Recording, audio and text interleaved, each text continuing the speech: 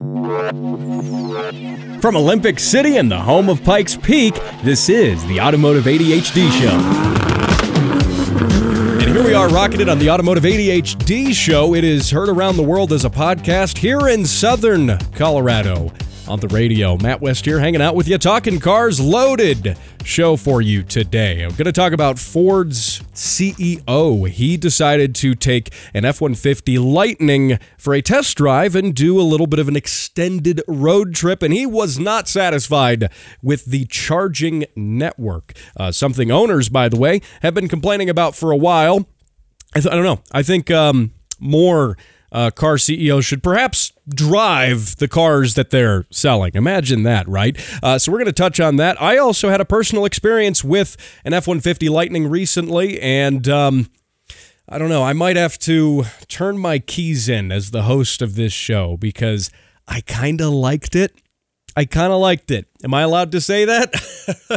We're going to talk about that. I'm going to give you my full thoughts on that. And we're going to talk about the new Toyota Land Cruiser. They announced this several weeks ago, but I want to give you my take on it, my opinion that, as you already know, listeners of the show know my opinion, which is that Toyota can do no wrong. And this just proves it. So we're going to get to that. We're going to get to your car sounds as well, perhaps even announcing a winner for those car sounds. Maybe more than one winner. So hey, you're going to have to stay tuned. We're going to do that in the third half of the show. Now, before we get to any of that, I need to give you a personal update on my AMC Hornet. Yeah. If you recall, listeners of this show may recall a few months ago, my Hornet was stolen in the dead of the night. It was such a reliable car. It started so quickly and easily that the thieves were able to steal it with,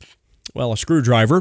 It has returned, and this is maybe not news for my friends, people I talk to outside of the show. Of course, you're my friend as well. You're listening to the show, but people I do talk to regularly outside of the show, this may not be news to them, but I just didn't have time to talk about this with all of the Pikes Peak hill climb stuff leading up to the hill climb, after the hill climb. I really was focusing on that, so I kind of want to share with you, the listener, that the AMC has returned, and no sooner than it returned than it went away again. It wasn't stolen. Again. No, it wasn't. I'll tell you a little bit about it here. But the police department, Colorado Springs Police Department, gave me a call, and they said, hey, we found your crusty, rusty Hornet, and if you pick it up in the next hour, we won't tow it. So I made haste and went down to where they were at, and with my trailer, and I picked up the car. It was not running when I picked it up, only because, by the way, the thieves left the headlights on.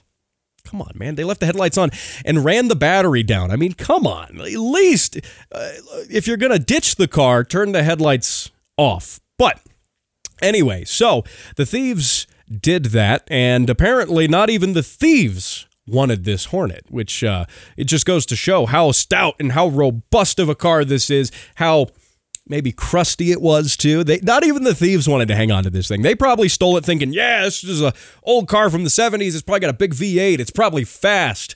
No, they don't know anything about cars from the 1970s. And clearly they didn't know anything about cars, aside from the fact that you can, typically start them with a screwdriver. So that being said, they ditched the car. I got the car back, and no sooner than that, I traded the car.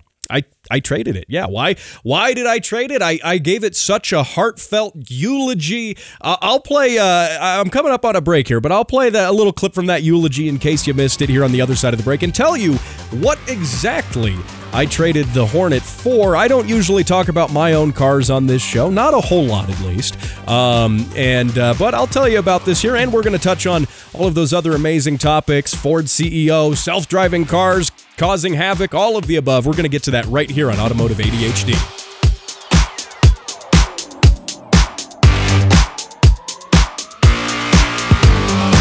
And now for how things work with an engineer. Rotary engines. Regret. And that was how things work with an engineer. More of how things work can be found at facebook.com/automotiveadhd.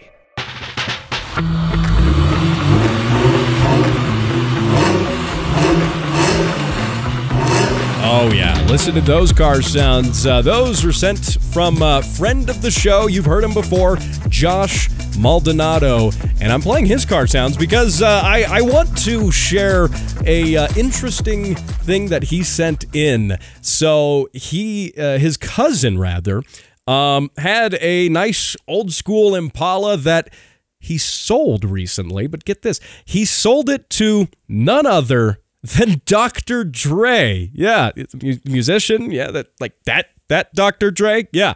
So, the guy does headphones, I guess. No, but he sold his Impala to Dr. Dre, and who came to pick up that Impala was none other than Exhibit. So Exhibit and Dr. Dre. Isn't that cool? Isn't that interesting? I think it's amazing when you have celebrities who are automotive enthusiasts, who like cars, who aren't even doing it for a rap video or this or that. No, it's their own personal car. I love that. I mean, some of my favorite celebrities with cars, obviously. I mean, Jay Leno is no secret. He's a car guy. I mean, that's kind of, what he does now. That's great. And also, fans of items with motors in them, you could say, our two-wheeled friends. Keanu Reeves, who has a motorcycle collection. I know. I think that's great. Dr. Dre obviously enjoys, I think, some Impalas. I think that's cool. I think those are fun cars. That fits the vibe, I think. That definitely fits the vibe. And if you want to see pictures of the Impala and Exhibit picking it up and all of that, Josh was kind enough to send that into the Facebook page. I've got it posted up there. Check it out. Facebook.com/automotiveadhd. Also, by now, you probably know how this works, but you can send your car sounds into the show, and I play them coming back from the breaks, which is really cool. So you can do that at the same place, Facebook.com/automotiveadhd. There's a pinned post at the top of the page.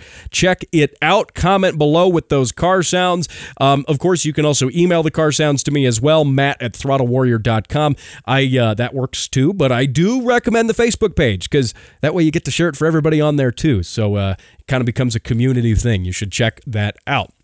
Now, finishing up my story from the last segment about one of my personal cars, sharing some of my personal life with you. Where we left off, the Hornet, I got it back. The thieves didn't actually want it in the end, and so no surprise really. The Hornet is an amazing car, in fact too amazing for these thieves, or maybe they ditched it because the heater didn't work.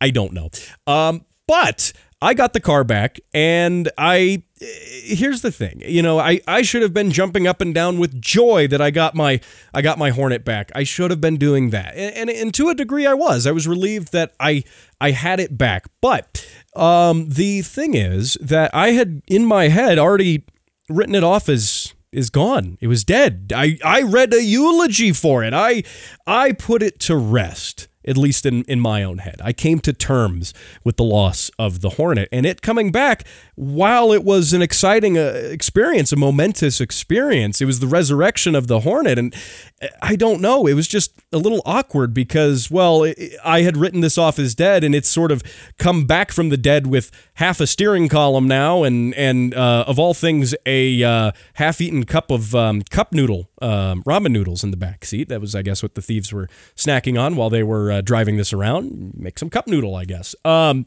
I don't know. I'd written it off as dead. I'd moved on, and then here it was again. So I did the thing that any good person would do, and especially if a loved one had just returned from the dead, to greet them, I put it up for sale on Facebook Marketplace, and I got a trade offer for it.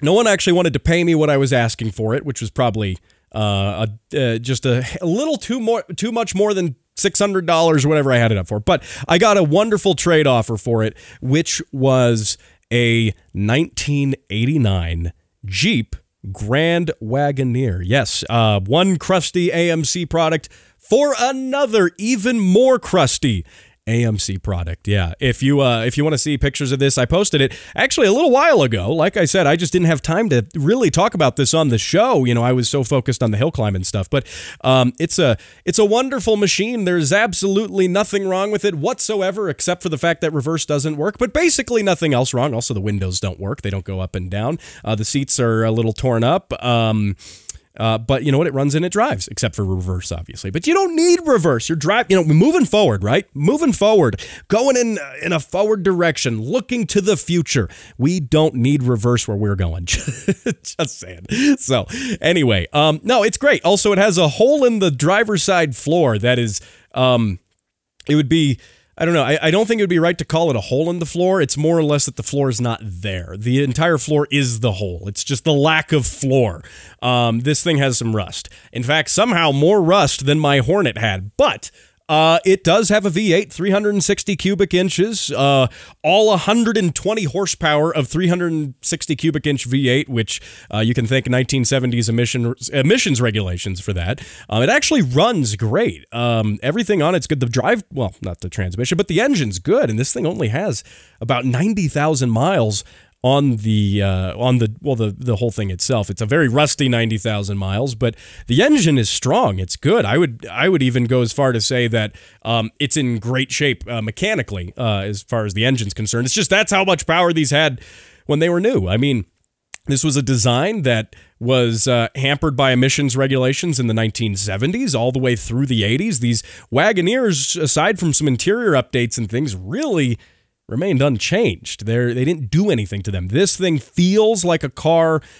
Well, I even say the 70s, but I mean the actual heritage of the Wagoneer and stuff. I mean, even goes back to the truck chassis Jeep J10. I mean, it's basically a truck. It's basically an old school Gladiator, except with instead of a pickup bed, it's a full SUV, fully enclosed. But I mean, this is a car that was made in 1989 that's still carbureted and feels like a car from really the 1960s. It's amazing. You can jump into this car. Imagine when this was new. If you were longing for that automotive experience of a car from the 1960s, if it was the mid-80s and you were fed up with all of this new technology in cars, fuel injection and, electronic displays, LCDs, at least early ones, stuff like that, plastic, well, there's some plastic in the interiors, but overly plasticky interiors and all this stuff.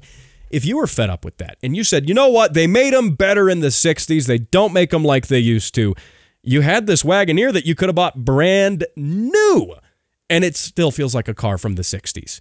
And that's what I love about it. Honestly, it's amazing. Cars from the 60s were great. Were they great on gas? No. Were they reliable? No, not really. Look, people say, well, even with modern cars now, well, they don't make them like they used to.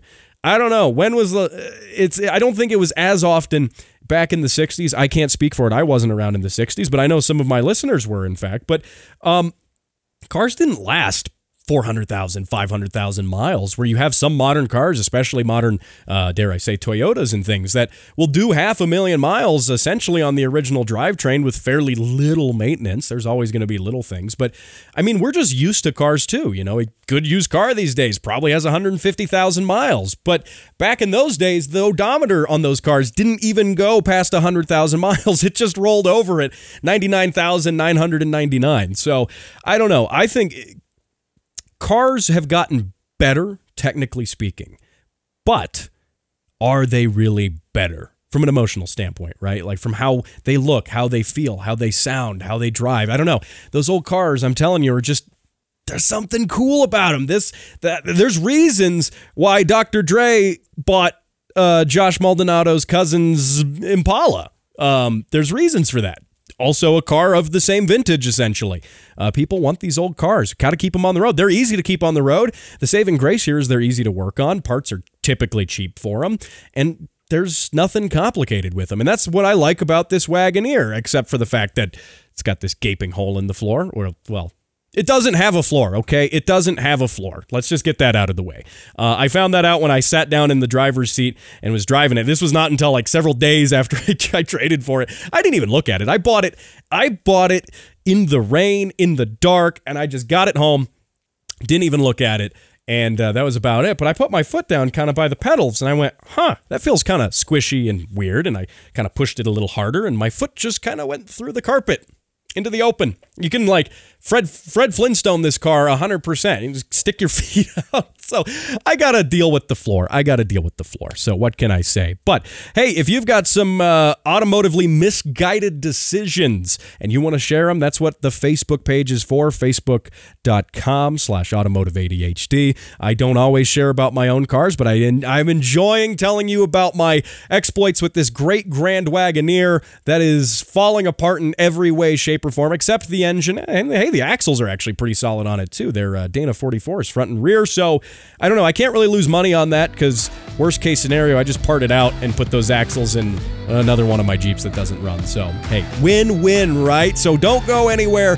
We're going to talk not so much about my cars, but we're going to talk about Ford's CEO doing some interesting things, at least for a CEO. Also, in the next segment, I want to talk about Porsche. I didn't tell you about this earlier, but there's some interesting stuff with a few Porsche products that you might want to know. I'll tell you about it here in just a minute. Ladies and gentlemen, the Speed Council proudly presents Automotive ADHD, now on video. For better or for worse, subscribe to Automotive ADHD, now playing on YouTube and Rumble.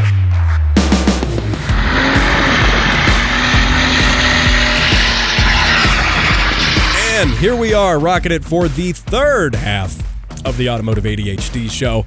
Matt West here, hanging out with you. Those car sounds were sent in from Landon. That was his Jaguar XJ6. Yes, I said Jaguar, like the British say, not Jaguar. Jaguar.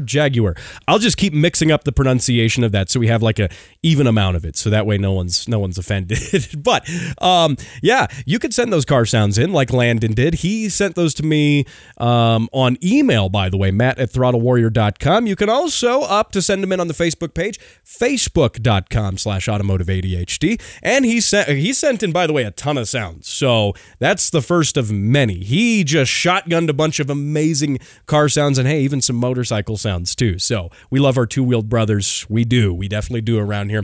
But he also sent a really nice email, and I thought it was worth reading it. Landon, thank you. He said that that he just started listening to the show in the past 2 weeks, and he has now listened to all of them, and he works at a body shop in his state of New York, by the way. So isn't that cool? I honestly kind of feel bad for Landon because he's listened to more of my voice than I think anyone should reasonably be expected to put up with in a day. But Landon, hey, thank you for doing that. Thank you for sending those car sounds in. And I want to congratulate you, Landon, on being this month's car sound winner. Yes, drum roll on the desk here. But Landon, you're also not the only winner too. So we have two winners. I had to skip a month because of the craziness with the hill climb. So I'm making up for it. We have two winners. So Landon, of course, you are going to, before I announce the other winner, but Landon, you are going to get a Automotive ADHD keychain. You're going to get a sticker, as heard on the Automotive ADHD show sticker, and you're going to get a $25 parts store gift card. So hey, that is great stuff. And now the next winner will also be awarded the same things for their car sounds. And the next winner is Patrick and his 1992 Suzuki Carry, a K car, by the way, or K truck, really. And I'm going to play his sound in the next segment. So we're going to get to his sound. But Patrick, I also want to let you know that you are a winner and you will be receiving keychain, sticker, and gift card all at once. So that is very cool. And of course, if you'd like to pick up one of the keychains, if you're watching on video, YouTube and Rumble, they look like this. I'll dangle them in front of the microphone so you can use your imagination if you're on audio here. They say Automotive ADHD. They're embroidered nicely. They're a great way to fish. They're really, really durable. They're a great way to fish your keys out of your pocket, though. I love that about them. And, you know, they tell people you've got questionable tastes in cars. So it's a dual purpose there. So I'm thinking about soon setting up a way to sell these things.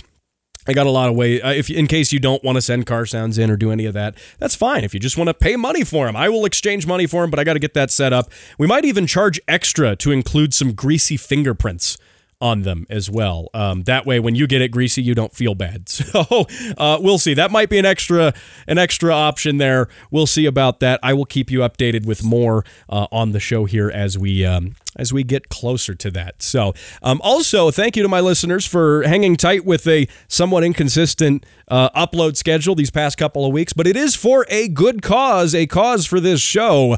I am going to be doing some additional things, expanding the show, and this is really, I can't say too much yet until I get everything set in stone, but there is a strong possibility that the show is going to be on more than one radio station here in Colorado, so that's very cool. That doesn't mean listeners on KLZR are going to go anywhere. The show's still going to be there, but it might be in some other places too. So I've been hard at work behind the scenes making some things happen, and I think you're going to be really excited for this. I think it's going to benefit you, the listener. It's going to be great. It's going to get the show in front of more people too. So more news on that as we go on. Now, Porsche, okay?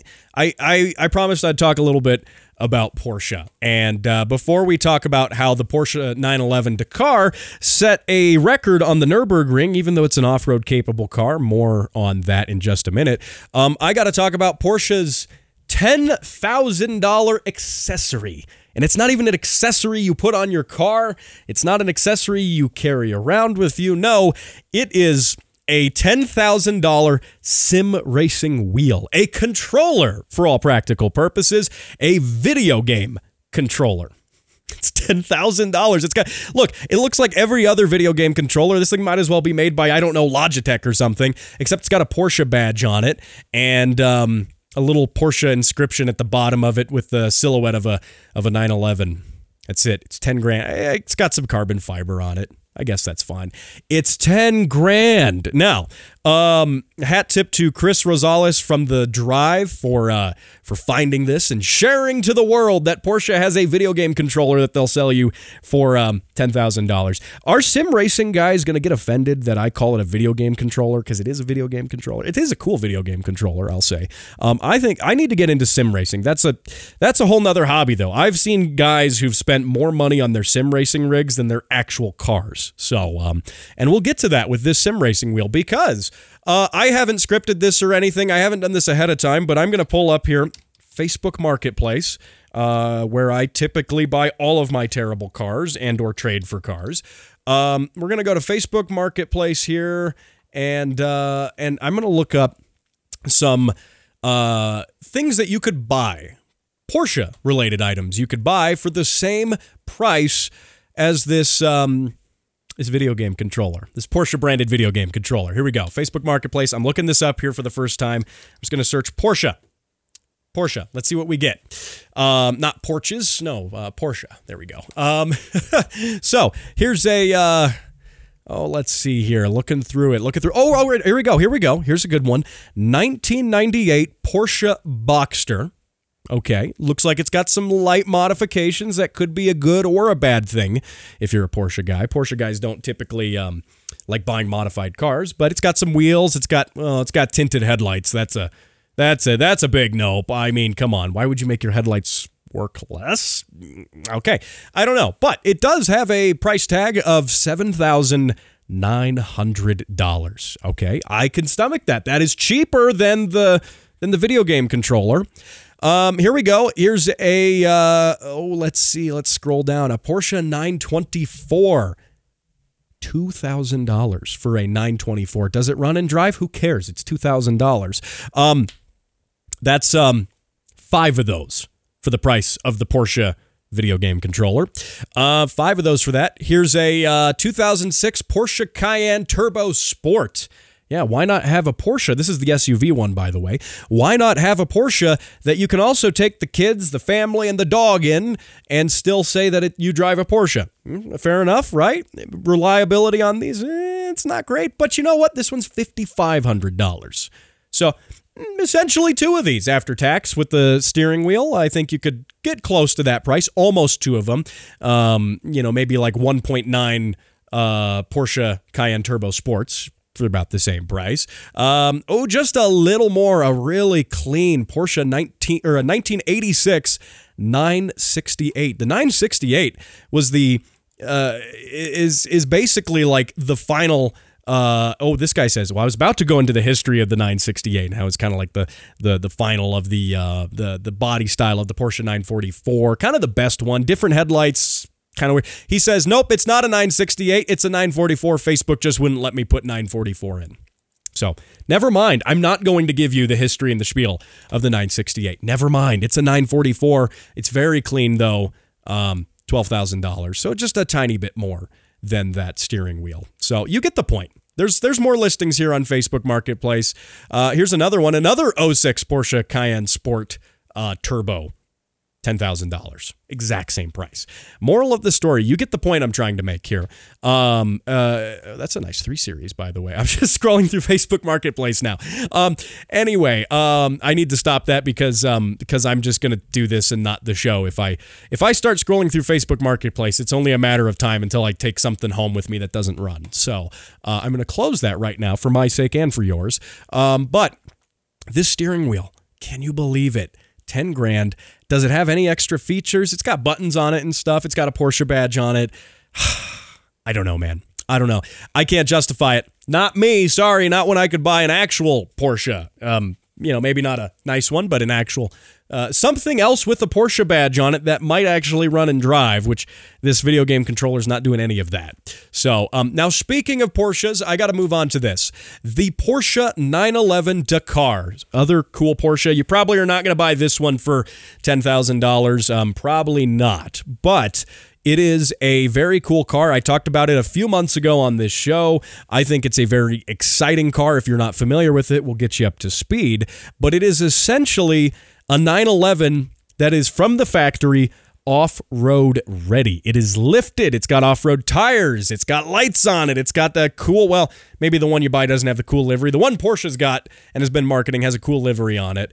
And it's a 911 that's built for off-roading. It's built for the Dakar race, by the way, the off-road race, the famous off-road race. And I think this is truly the best Porsche on the market because, you know, maybe you've got a spouse who says, we don't need a Porsche. We don't need a sports car in the family. We need something practical. Think about what happens if it snows. What happens if it snows? You know, we need it. It's got to be practical. Okay, great.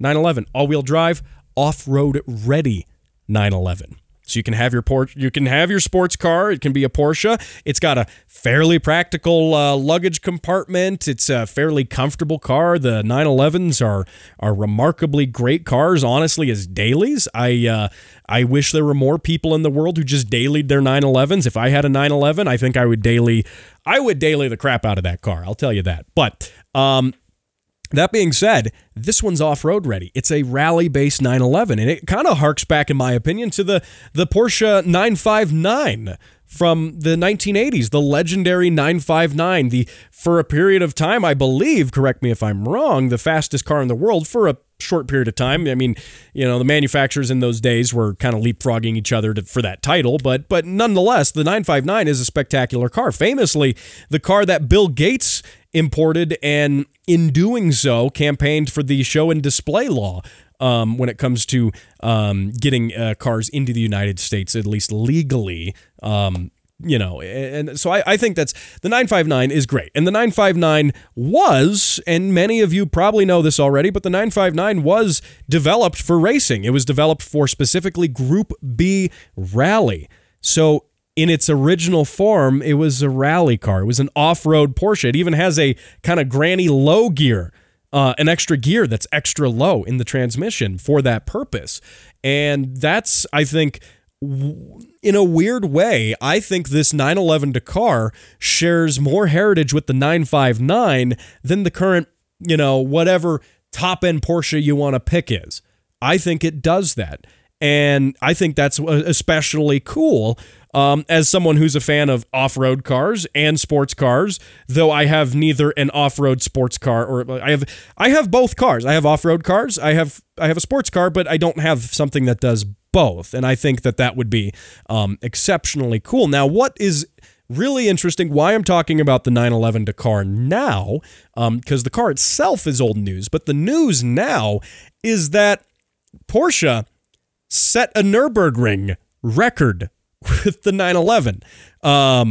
This 911 Dakar set a time of 7 minutes 39 seconds, which, by the way, puts it ahead of the Bugatti Veyron, the Mercedes-Benz SLS AMG, and probably a handful of other cars. And you're wondering, well, how did a rally-inspired, an off-road inspired 911 set a better time than obviously better prepped sports cars? Well, that's the ticket, though. It's off-road ready. They didn't follow the track. Yeah. So if you've ever played a video game, perhaps a driving video game with your $10,000 Porsche steering wheel, you probably have just cut through the track before. You go, why do I need to follow the track? This is video game physics. This is the video game world. Damage does not apply to my car. I'm not even going to follow the track. I'm just going to cut through the course, into the grass, over the curbs, and just do that. Well, Porsche did that in real life with their with the 911, and it's just an amazing, I think, an amazing way to do this. So, I mean, come on, you just cut through the course. They cut through some of the back roads around the Nürburgring. They cut through the grass. They went over the curbs with it. No limits at all on the track. Now, does it count as a real Nürburgring time? There's going to be critics. There's going to be those people who say no. I say yes. I say unequivocally yes. Because if this is now the standard, that to get these Nürburgring times, you need to cut past the racetrack, that means in order to chase more of those times, which manufacturers love doing, that means they have to make more off-road equipped sports cars. That means they have to, because no, Ferrari's not making an off-road Ferrari. They're not. Lamborghini's not making a off-road Lamborghini, and the Lamborghini Urus, the SUV thing, doesn't count. That doesn't count for anything. It's an SUV. No, I want a sports car. I want a low, well, maybe not as low as the regular ones, but a lower to the ground, aerodynamic, sleek, two-door sports car that is designed for off-road. Now, because it's designed for off-road, I will accept it being all-wheel drive, though typically I believe a sports car should be rear-wheel drive, obviously. But I will make a concession to my principles here in this case that it can be all-wheel drive. Imagine that. Ferrari goes to chase this record. They make a brand new Ferrari that looks like a Ferrari should, that's all-wheel drive, that has a V12 or something. Well, they're doing their Turbo 8s now, but come on, a V12, that's what we need. That would be amazing. If manufacturers start chasing times in this fashion, I wouldn't have a complaint with that. And honestly, I can't say I'm the biggest Porsche guy around. I don't own a Porsche. I once set Wesley Kagan's Porsche on fire. That's a different story. That's a story for another day. That's a story for another day. I once set his Porsche on fire. But no, I'm not. I can't claim that I'm a Porsche guy. But I do like some Porsche models that are out there. I do think that if you're going to actually have a practical sports car and you're going to daily a sports car and you want it to be relatively reliable, Porsche probably makes one of the more reliable supercars in the world. I think they do that compared to Lamborghini and compared to Ferrari, and of course Lamborghini is just expensive Volkswagen now at this point. So whatever. But no, I think that it's up to you, Porsche guys. It is up to you to buy more of these 911 Dakars. These are going to be a limited run. They're not going to do a lot of them. But Porsche has demonstrated that they will listen to their audience. They will listen to their buyers, especially when it comes to like manual cars. They got rid of the manuals. Well, everyone started trying to flip their manual Porsches for huge profits, and Porsche didn't see that money, so they decided in a rare instance of judgment to quote unquote listen to their customers. No, they just wanted to make the money instead. But because their customers were doing that, they brought back the manuals. That needs to be the case with this 911 Dakar. This can't be a special edition that they only make a few hundred of, and that in 20 years goes up on whatever future version of Bring a Trailer exists, because, it's a special 911 Dakar. They only made a few of these. It's $1 million. No, this is an off-road 911, and it should be treated as such, and it should be driven as such. People who buy this because it's a rare limited production 911 aren't going to go take it back in the woods and go rally it on a weekend. They're not going to do that because it's rare. Porsche guys, I'm not saying me, but you, because you're the guys who buy these cars new. Do you think I'm going to walk into the dealer and buy this new? Of course not. No, that Porsche dealer doesn't want anything to do with me. I rely, and perhaps many other enthusiasts rely on guys who do buy these cars new to buy them in the first place for us to then get them secondhand, with a little bit of use, a little bit of mileage on them. We rely on the guys to buy them new, and the guys who are buying these new need to stomp up and down and complain that Porsche is not making more of these off-road 911s. That's what needs to happen, because we need more of these. This needs to not be a rare car. This needs to be an off-road 911 that you can buy and go treat it like an off-road 911. Plain and simple. Obviously, you can go on Facebook Marketplace here, and for the price of 1 or 2 Porsche steering wheels, video game steering wheels, you could probably buy a used 911 and then go modify it for an extra cost of a video game steering wheel controller and modify it to be off-road. I get that you could do that, but come on, this is one you can buy with a warranty from the factory. It looks cool. It's ready to go. I'm just saying, Porsche guys, this is up to you. The future is in your hands. So, hey, that's all I have time for in this segment, but there are still more segments of the show. There's more time to go. So, don't go anywhere. After the break, I'm going to talk about my experience with the new F-150 Lightning. Do I have to resign as host of this show to have this opinion that I have? Maybe. I'll tell you about it right here in just a minute.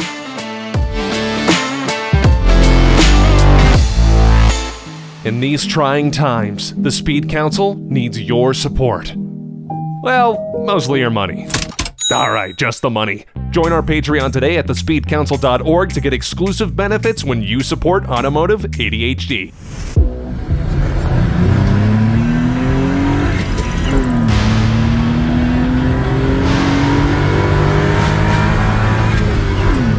And there we go, all 3 cylinders of fury in Patrick's 1992 Suzuki Carry. 660 cc's, by the way, a true K vehicle per the Japanese spec. A K car, of course, is a vehicle that's got, in Japan, it's a classification for vehicles that fall into a certain engine displacement range, 660cc max. They're little baby tiny cars, and that's a little tiny Suzuki Carry with, I don't know, I think those are great. K cars are the best, and I think we need more of those. So, Patrick, thank you for sending those car sounds into the show. All right, I got a couple more things to get to here in the last half of the show. And I got to go quick because I spent so much time yakking about Jeep Wagoneers and other things. I got to get to these topics, though. I promised I would talk about the new Toyota Land Cruiser. The Land Cruiser is back. It didn't technically leave, but I think the Land Cruiser is back in spirit, because the Land Cruiser we had previously was really a Lexus, and it was a big SUV, and I don't know. Land Cruiser's always been a big SUV, I guess. I'm getting ahead of myself, but a Land Cruiser to the spirit of the old Land Cruisers that everybody loves, that everyone loves to go onto Facebook Marketplace and spend way too much money on. By the way, 100 million miles on it, no lowballers. I know what I have. It's a Toyota. These things last for forever, they say. I know. I see posts like that a lot. People neglect to mention that. Okay, well, there's some durable aspects of the Toyota, the Toyota design. The engines are remarkably durable for how much maintenance you have to put into them, which isn't a lot. But there are things at a certain range of mileage that you do have to replace. Like, come on, suspension stuff, ball joints, wheel bearings. And you see these ones with literally 1 million miles, and people are asking tens of thousands of dollars for them, saying that, well, they run for forever, so I'm going to ask basically what the thing was sold new, what it was sold as new. No, there's other it might run for 1 million miles, but there is other maintenance you do have to do. But that being said, we all know that Toyota can do no wrong. I've discussed this at length. This is a position that I stand by, that listeners of this show know that I stand by, and I will continue to stand by it. And of course, I will continue to stand by that in my opinion here of the new Land Cruiser, which is based on the kind of international chassis that Toyota is using in a number of their products. It is based on the chassis that the new Tundra is based on, that the new Tacoma is based on, that some other international models are based on. But So that's a good thing, for one. That's a good thing. It seems like Toyota's put a lot of development into this chassis design. And of course, they want to get as much mileage out of it as possible, use it underneath the most number of vehicles they have, and that's a good thing. Even for the Tacoma, this new chassis design they have goes from a partial box frame with C-channel in the back to a full box frame. That's cool. I like that. It ditches leaf springs. It goes to not independent suspension, but a multi-link coil spring setup. So with a solid axle in the rear and an independent front. So there's some benefits here. There are. And most importantly, though, this is really what counts. The new Land Cruiser just looks cool. It looks like not the previous gen, but the previous gen of Land Cruiser. It's got this boxy look, this meaty looking front end, this old school kind of look, these wide fenders that, invoke sort of a feeling of the old series Land Cruisers. And I think that's great. Look at how Jeep is selling Jeeps right now. They're selling tons of Jeeps. Ford is selling tons of Broncos.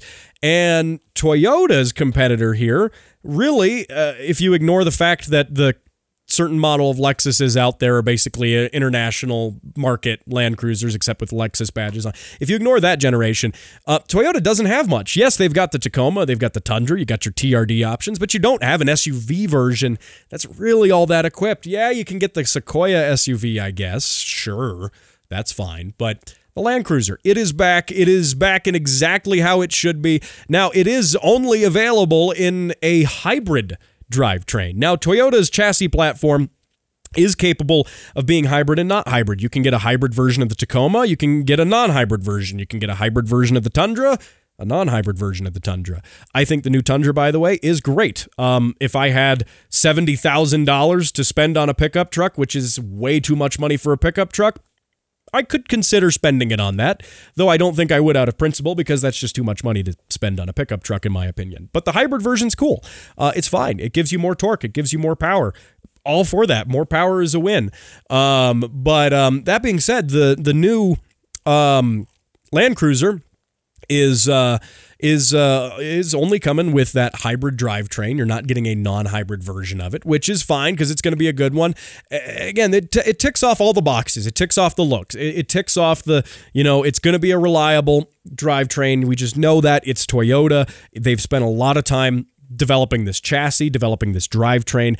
And in true Toyota fashion, they're probably going to take some flack for it in 10 years because it's going to be the same drivetrain and chassis. It's going to be the same. Toyota spends a lot of time doing the R&D, getting everything really right. They're not really that innovative when it comes to new features and new designs, but they are reliable with it. So, yeah, here, when I'm sitting here doing the show, and I don't know why I'm checking my watch to look at the year. It doesn't have the year on it. But when I'm sitting here doing the show in 2033, I guarantee Toyota is still going to be using this chassis. That's what they do.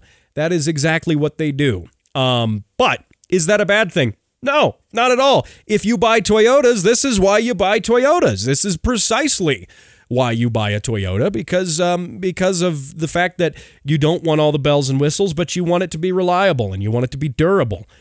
Great. I'm all for it. I'm all for it. Good job, Toyota, on the new Land Cruiser. It's going to be really good.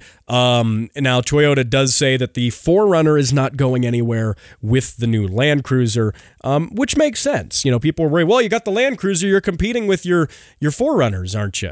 Right? Not really. If you think back to, previous eras of great Land Cruisers, they were sold side by side, at least through the 1980s and the 90s, were sold side by side with the 4Runners, or of course for my international friends, the Toyota Hilux Surfs. Yeah, I don't know. It's cooler saying 4Runner. The Hilux, though, internationally respected platform, whether it's the 4Runner variant or the pickup truck variant. My first car was a 88 4Runner, so first gen 4Runner. I do have a soft spot for them. But the Land Cruiser is probably going to be, they haven't really released any real pricing on these things, but the Land Cruiser, they're estimating it to be over $56,000. What that's actually going to be out the door, nobody knows. But That being said, they've always been more expensive than the 4Runners. So I don't think the 4Runner is going to go anywhere.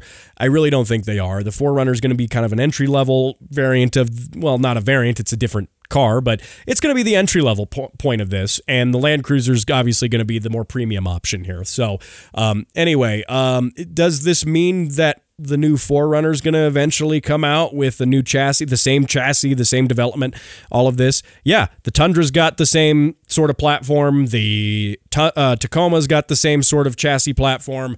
The new Land Cruiser now has the same thing. It's only a matter of time for the 4Runner to get that, because the 4Runner, by the way, is relatively, mechanically speaking, been unchanged for, more than 10 years. So, like I said, Toyota does that. That's just what they do. So I'm excited to see this, though. There's also going to be a Lexus version of this. Doesn't look nearly as cool. Fight me on that. It looks a little bit like a Predator alien with the grill and the way its face looks. It would make a great cameo in an alien movie. And in any form of sci-fi movie, really, it would be a terrifying vehicle to just stumble across out of nowhere. I don't like the way the Lexus looks. The Land Cruiser, though, it's got they're both the same car technically. Yes, they're the same platform. You can tell they share some body panels, doors, fenders, but the front end, not about it with the Lexus. Not about it at all. You're paying more money for an uglier car, and well, it's more luxurious. I don't know. These new Toyotas are pretty luxurious. Leather interiors, heated seats, steering wheel, all of the bells, literally all of the bells and whistles that you want in that Lexus, this Toyota is going to have, and it just looks better. End of story. So, moving on here to some other things, because I gotta get through this here quick. As I'm running out of time, but I really want to tell you about the F-150 Lightning, how Ford's CEO, Jim Farley, recently hit the road in an F-150 Lightning, and he discovered that, well, it's the charging system's not very good. It's not very good right now. Sure, Ford makes a nice truck with the Lightning, but he said that he said, quote, that charging has been, quote, pretty challenging. And he also said the issues he ran into, quote, were a really good reality check. Imagine this, a CEO who drives a car made by the company they're a CEO of. Does the CEO of, I don't know, Chevy, does the CEO of Stellantis, whatever the heck that is, obviously, Ford, Chrysler, or sorry, not Ford, I misspoke there. Sorry, that would be Chrysler, Fiat, Jeep, Dodge, those guys. Do you think the CEO of that drives a town and country minivan just to make sure they're getting a good experience for the customers? I don't think so. So I'll give props to CEO Jim Farley here, Ford CEO Jim Farley. I'll give props to him on that. And that is an issue with these electric cars. That is a glaring issue, is the charging system. There have been, over the past year or more, there have been lots of complaints about some of the certain charging networks that are available. The Tesla networks, people seem to have good success with them. From EV owners I've talked to, and folks who actually do this stuff out in the wild with these EVs. Tesla stuff usually is pretty good, but a lot of the other third-party chargers have been really unreliable. They've been broken. They would say, 1 out of every 3 would be working when they would get to a charging location. These are all problems that the EV industry has to deal with, and Ford, previously at least, not having their stuff use the Tesla network, showed that as a problem. Now, Ford also is kind of the first to jump on the Tesla network as another auto manufacturer. This is something that I think benefits Ford greatly. It benefits Ford owners, and it benefits Tesla, obviously, because they're getting money out of this whole deal, and their charging network is really stable, and it's really good.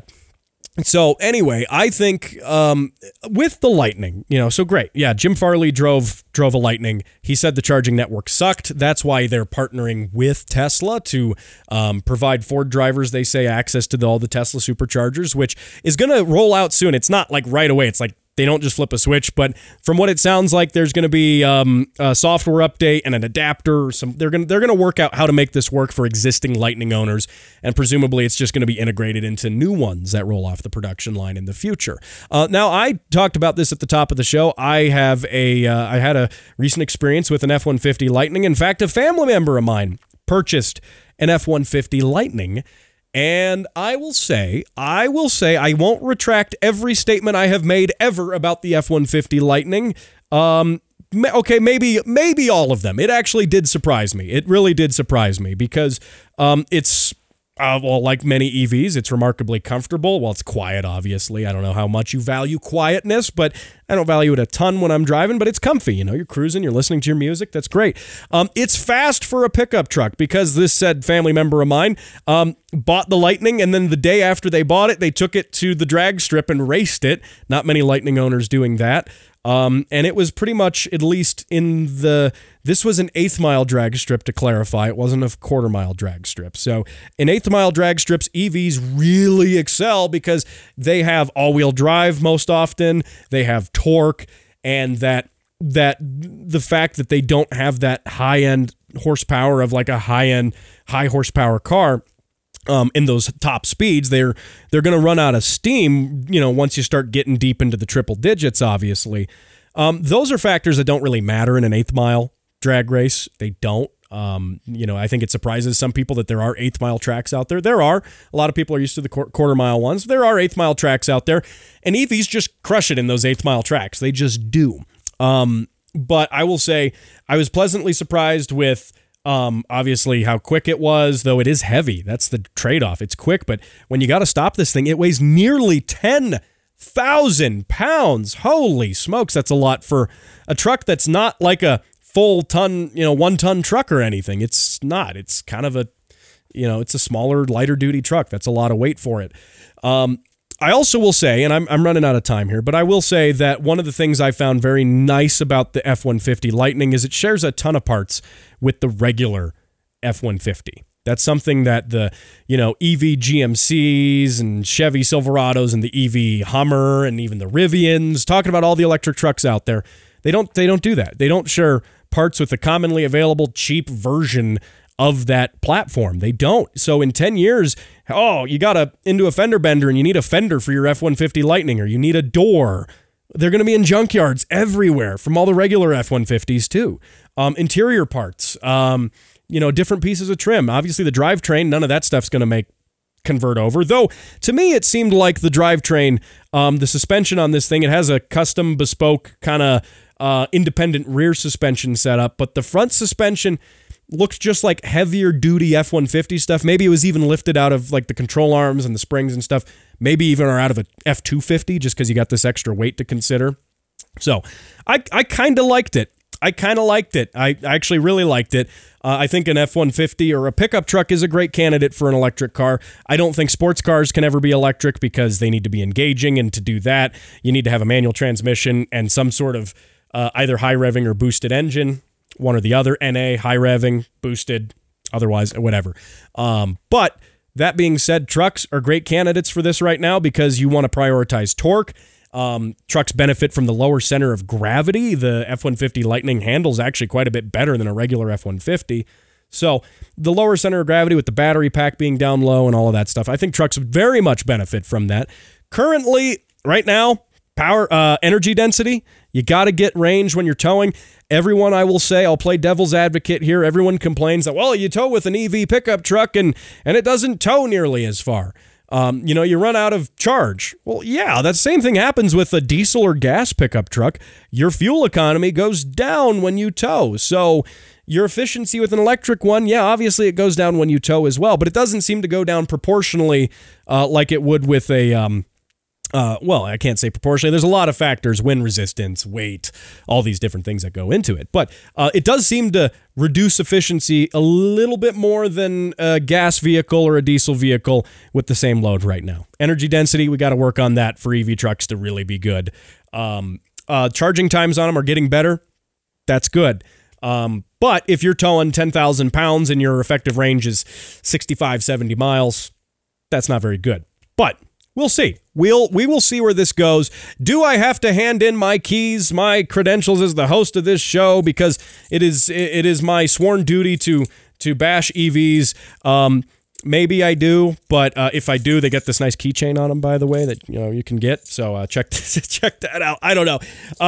I'll stand my ground on the sports car debate with EVs. I think, and I've said this before, I'm being consistent with my opinions that EV trucks are uniquely good in many aspects, and that's where there's a whole debate I've made on this show before, and I will probably make again on that we should just be allowed to pick and choose whatever works for our application, and that obviously helps us create an energy diverse society. We're not committed to just one thing or the other. That just makes sense. It's ridiculous that governments try to regulate this sort of thing, but anyway, there you go. There's a lot of stuff I didn't get to in this show. So what you got to do if you want to catch more of the show, you can find it, of course, on the podcast. There's all sorts of great episodes with Pikes Peak Hill Climb drivers, interesting guests. Of course, you can find the show wherever fine shows and this one are downloaded. You can find it on Facebook. You can find it on YouTube. You can find it on Rumble. Lots of great ways to catch the show. So don't miss a second of it. And I will see you right here, same time, same place, next week. I'll see you then.